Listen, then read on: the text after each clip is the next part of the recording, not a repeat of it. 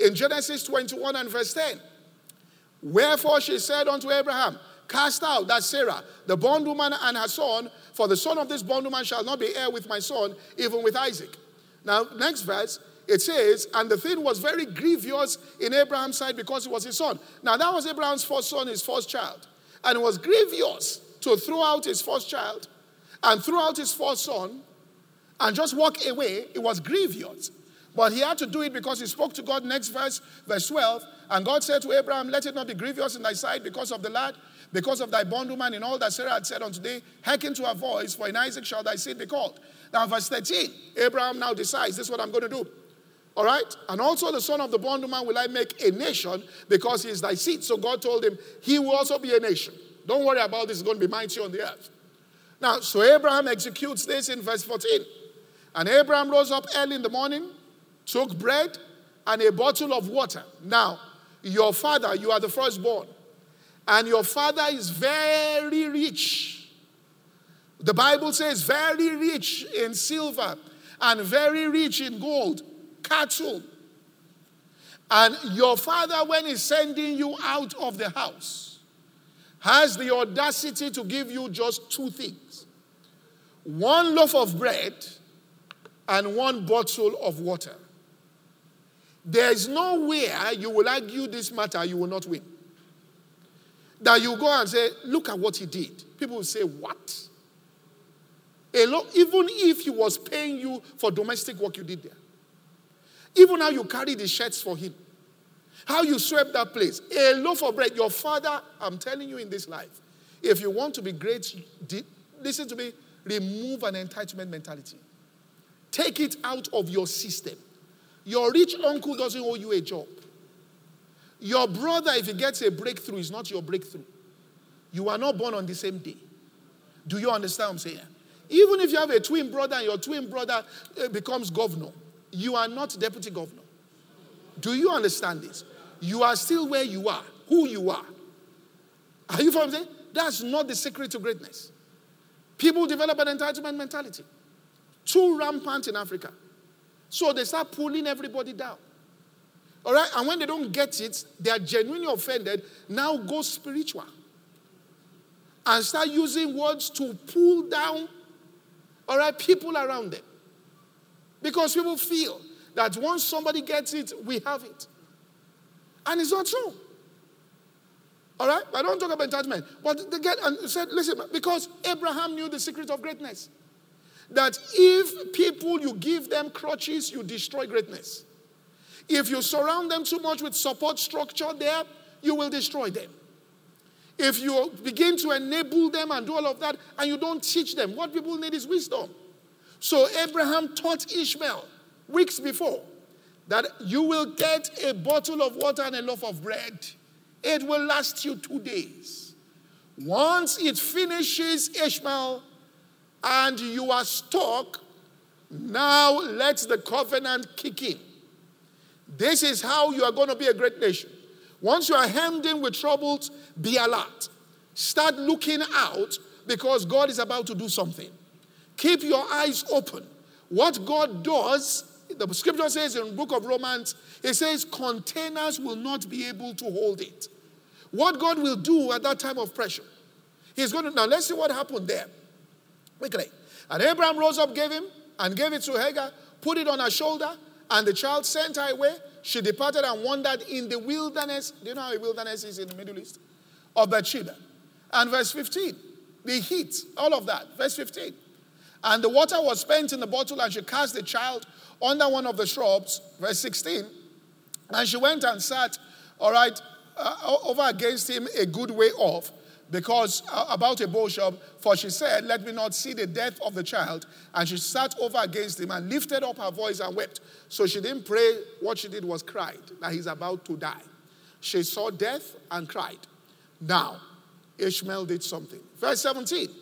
God heard the voice of who? The lad. That means he talked to God. And the angel of the Lord called to Hagar out of heaven and said, what aileth thee? What's wrong with thee? Fear not, for God has heard the voice of the lad where he is. Ishmael understood something from Abraham. When you get to a point and you are stuck and the tribulation comes, God is at work. All you have to do is this prayer. Next verse. It says, arise, lift up the lad and hold him in thy hand, for I will make him a great nation, which means get up. Lift up that thing in your hand and declare out of your lips that this thing is going to be fulfilled. It is massive on the earth. Like Paul said, I know this shall turn to my salvation through your prayers, according to my earnest expectation and my hope. Have a bold confession of your hope in the face of that setback. Meet it with declarations. Then verse 19, the Bible says, and God opened her eyes, and she saw a well of water. It wasn't that God created, God just opened her eyes. The well of water was always there. God opened her eyes. So what did Ishmael pray? Abraham told him, my son, when you are stuck and everything is exhausted, just go to God and say, that which I see not, open our eyes that we may see. Pray for eyes that see, that your eyes may be opened up. And the Spirit of God will open up your eyes. And that's the key to greatness. When you get to that point, ask that your eyes be opened up. And the solution will be right there in front of you. If you don't ask that your eyes be open, you won't see it. Moses understood that. When they got in Exodus chapter 15 and verse 23, they got to a place when they came to Marah and they could not drink of the waters of Marah, for they were bitter. You come to a place where there's bitterness. Therefore, he called the place Marah. And it was a place of testing, and they were bitter. Verse 24. And the people murmured against Moses, saying, what shall we drink? And what did Moses do? Verse 25, he cried unto the Lord, and the Lord showed him a tree, which means God opened his eyes to see something that was there. This is what God does. He opens your eyes. And when he had cast it into the waters were made sweet, which means what was bitter became sweet. What was frustrated began to bring great advancement into his life after his eyes were opened up onto something. So what happened to me 3 months later? One day, I simply came out of my office. Now, I had heard a message. Now, I'm connecting this and it sounds smooth, but it wasn't just as smooth as this. It took meditation to know exactly what happened. So one day I was listening to Kenneth Copeland and just said something. He said, you have so number in your church and you think that you cannot go on television. He said, going on television has nothing to do with that. He said, you can go on television and God will supply and all that. But I just left it. All right? And so what happened was, one day, about 2 weeks after, I came out of my office in Yaba Church. It was very small. The size of the entire church, the whole space there was less than from these 4 pillars here. And maybe the stage was less than that. And I just came out and I saw 2 folks in church. They came with a camcorder and then they set up a stand and put the camcorder on the stand. And I came out of my office and I was looking at them. I said, guys, what are you guys doing? He said, Pastor, you guys said that you just repainted this place, renovated this place. It looks very nice, so we want to record service. We've never done that. We had no camera, nothing. He said, we just want to record it. So I said, are you serious? So it looks very, he said, come and see, Pastor. It looks very nice. I went to the back there and I looked. Once I looked through it and I saw the stage, next thing that flashed is television. Now, why did it flash? Now, if I was just going to preach it, I would say, and God spoke to me and said, go on television. But what happened was he had already planted the seed by what Copeland said, and then he just triggered that in my mind. Next thing, everything begins to walk, to fall into place. Somebody was close to me in church, had lost her mother, and so went to do the funeral service. We sat there, and then her husband's business partner was very close to Ben Bruce. Back then, they started Silverboard production together, and Silverboard just started then. And I was just talking about, he said, you want to go on television? I said, that's how we started talking television, and the possibility began to emerge. And next thing, I just sat in my office one day, and a gentleman just walked in. He said, I'm marketing manager, Silverboard Television. I saw your signboard. I think you should come on this station. And I looked at him, I said, what do you mean? He said, I just got off. And I just saw it. I said, you should come on. He was a total stranger to me. And that's how I started. I knew that God was saying something. And then we got on. And from there, it led to a breakthrough. But God will open your eyes. All right? Look, the opening of God's eyes, your eyes there, is not just for theological reasons. It's also real life there. You may know things in prophecy in the Word of God, but you're not seeing Jesus in your environment. All right? You may be sharing the Word of God, but you can't recognize Him.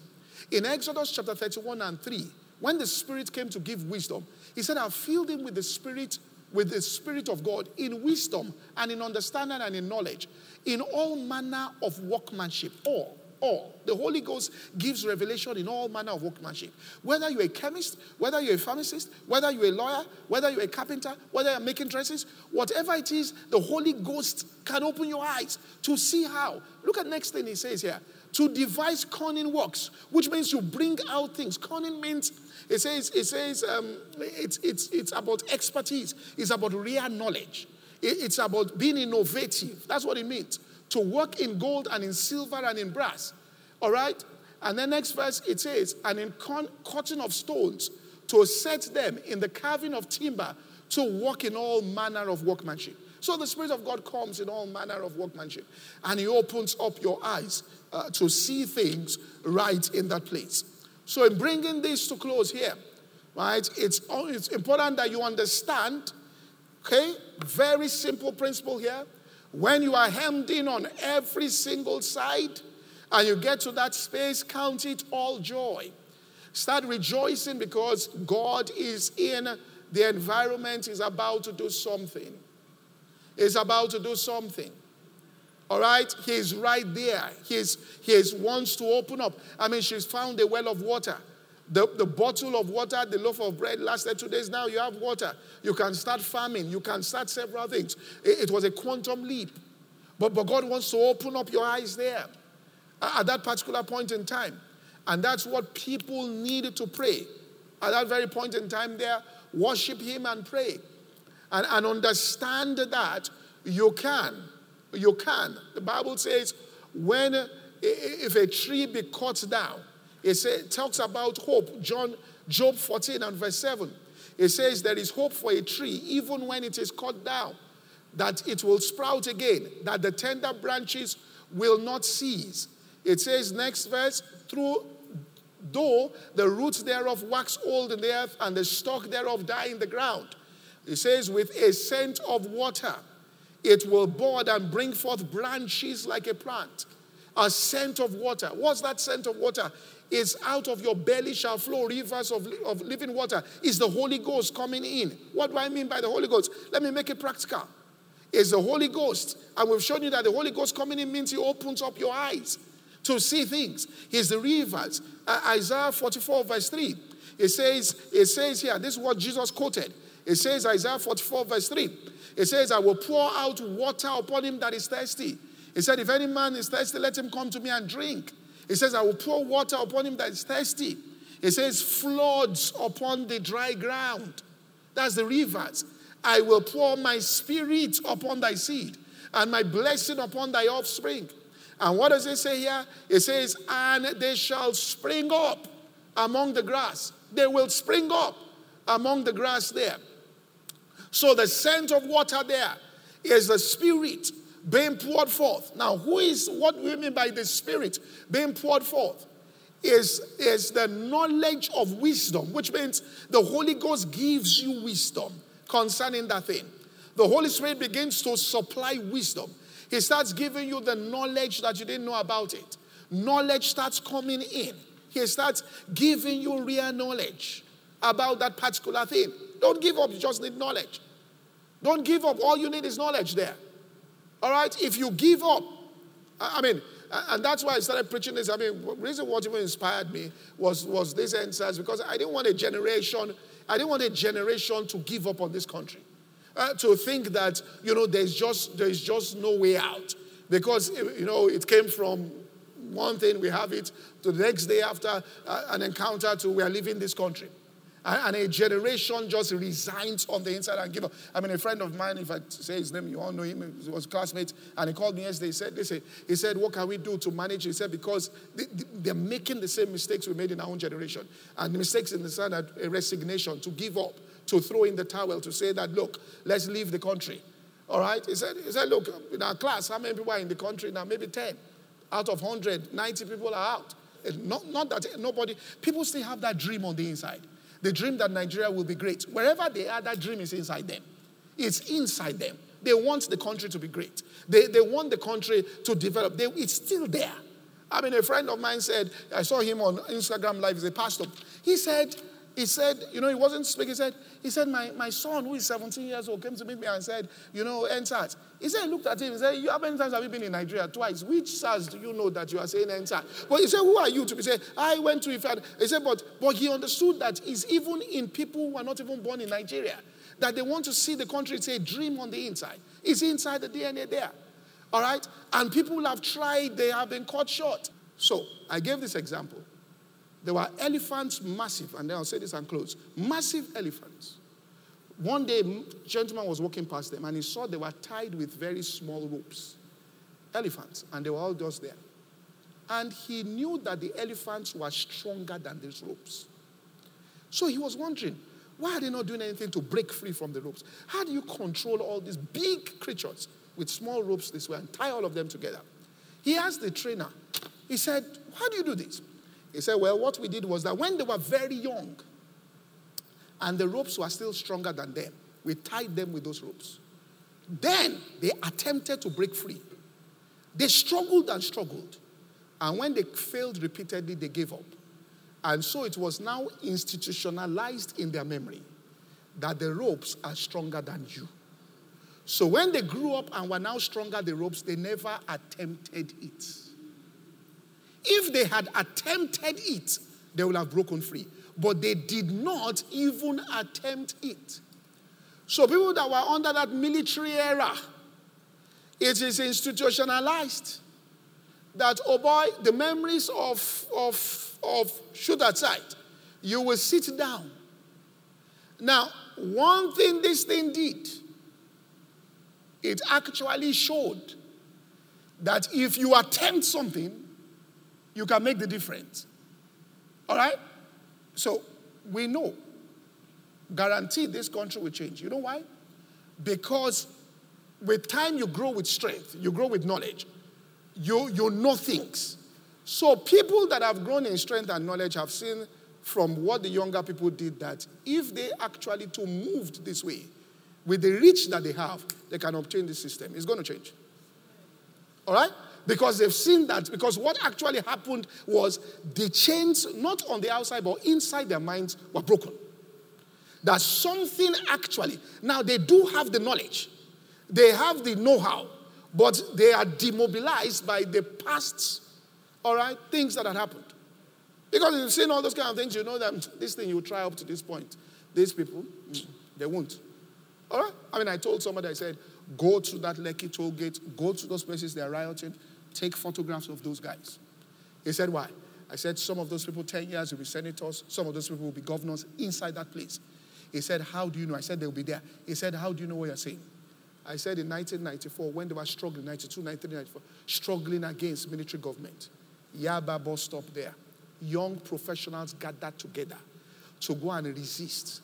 Army came. They didn't shoot these ones. They beat them. All right? Carried their tie. Said they were wearing tie. Pulled the tie. Beat them, swollen eyes. Who were the people there? Professor Yemi Osinbajo, Vice President. Governor Donald Duke, they were there. All those people who saw that, okay? They to the face fighting for democracy. Right? In the past, people have struggled. People have done things. So what should happen is ideas should actually go through this test. And what do the stress tests do to your idea there? Where counselors come, where different viewpoints come.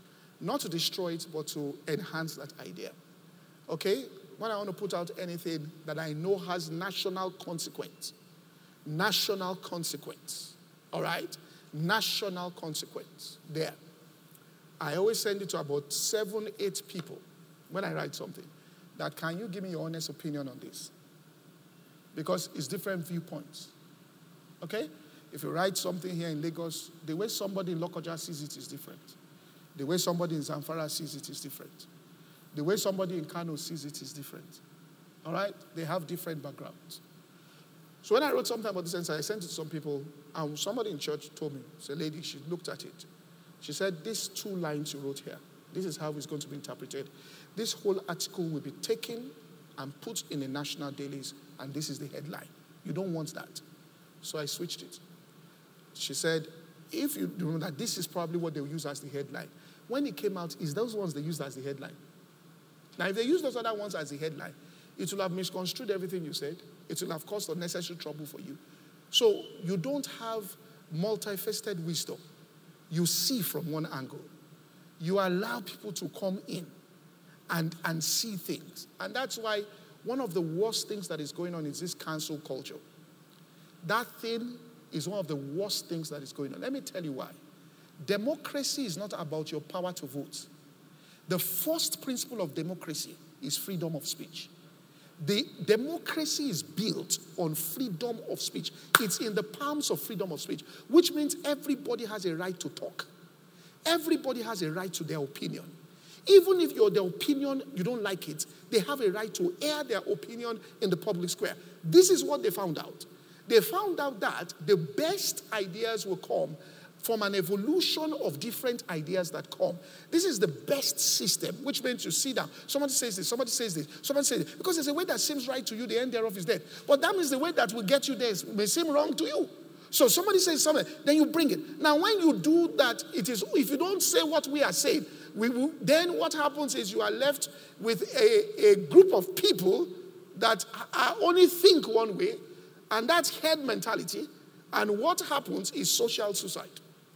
So it's important that you allow, all right, an interaction. Now, what does it do there? What makes a survivable idea? Why do some work and endure while others go extinct? It's because the idea, the ones that work, have passed through the test of judgment. It has undergone a proper stress test, right? And evolved into something that works. They've sat down. Let me tell you this. Platform was supposed to be, what I said at the beginning was, we'll have a fair. We started with a fair. We're having fair, we'll have shops. And it was supposed to be for singles. That was the first thought. Then I sat down with some people, and somebody who works in employing people, all right? I mean, he owns Workforce Today, all right? Enjoy, all right? He just said, but it's Labor Day. People will be thinking about work. So we now decided to move it from singles to become a fair for labor, which means that's how we started evolving. If that person didn't make that contribution, I might have just stayed there with. So people say things, and it causes things to evolve. All right? Judgment of an idea does three things. It reveals the weakness of your idea. All right? So and that's why it's pride that causes defeat, because you feel, well, I'm so brilliant. This is genius. You've not tested it, but it's genius. All right? Then when you test it, then weakness gets revealed. So what it does is it reveals the weakness, why it may fail or not last. Not that the idea in itself is wrong, but it hasn't evolved to where when exposed through action it will succeed. Trials and tribulations will appear. The judgment identifies the weak point so you can eliminate the flaws. Then the next thing, it shows you the strong areas so you can enhance that. When you're eliminating the flaws, you don't eliminate the strength of the idea. And then finally, by going through this process, you develop intuitive capacity, which means you now become an intuitive person. You know things by intuition. They say, how do you know? You know it by intuition. All right? I said this during the week. Once it got to Sunday night, during the crisis, Monday morning, I just called my staff living around church. I said, go and take all the equipment out of church now. One of them said, why? I said, this thing will turn violent. Take everything out. She said, what are you talking about? I said, listen, this thing I'm seeing. They started going to and started packing it to their house. I said, remove it. Any sensitive equipment that is expensive, take it out of the premise of the church. Because you don't know how this thing will go. So you just intuitively, you just pick those things up. And how do you pick it up? Because when you put out your own ideas and you subject it to test, then somehow inside you start understanding, and that's what really makes you successful. You get the rhythm of life. It's not just a science, it's an art. It's something you just know that this will work, this one will not work. I mean, let me just close with this because people talk about many things. Look, when all these things started and people started to shout, pastors must talk, pastors must talk. People were dragging me, pastor. Look, let me tell you this. From the get-go, I told my staff, I said, shouting pastor. Once pastors begin to write, it becomes a religious movement. somebody in Kano will read it as it is religious. If you are in Lagos now as a Christian, and there was, think about it, a Christian president, and then something started in Kano, and imam started writing, what will you say? You say they want to Islamize Nigeria. That's what you're going to say. So you must see things from the perspective of other people. You have to think. That's it. No, the pastors don't love us. If you love us. But there are angles to which this thing will come out. Somebody is looking at it will just say, Pastor. Now it has turned. They've turned everything to religious something. All right? That is religious. It's the churches that were trying to do this, and it's Christians. And that's how the thing will come. So they have different perspectives. To you, it might seem somehow, but you've got to understand how somebody else thinks, and how somebody else thinks, and how somebody else thinks, and how somebody else thinks, and how somebody else thinks, and how somebody else thinks, before you do something with good intentions and scatter everything that you're doing. So let your ideas go through a stress test. Whatever you are doing, subject it. People from different places will have their opinions about it. It reveals weakness, it reveals strength. It makes you more intuitive as you go on in life, which means you just know things because of that, right? And there's power in doing that. Father, in the name of Jesus, we thank you for your word. And by the power of your Spirit, I ask that you establish us in this truth, cause it to expand within our consciousness. In the mighty name of Jesus, amen. Thank you for listening to today's podcast. To listen to the full message or any other message, please visit our website at www.insightsforliving.org. For any inquiries, please call 0818 600 0082. God bless you.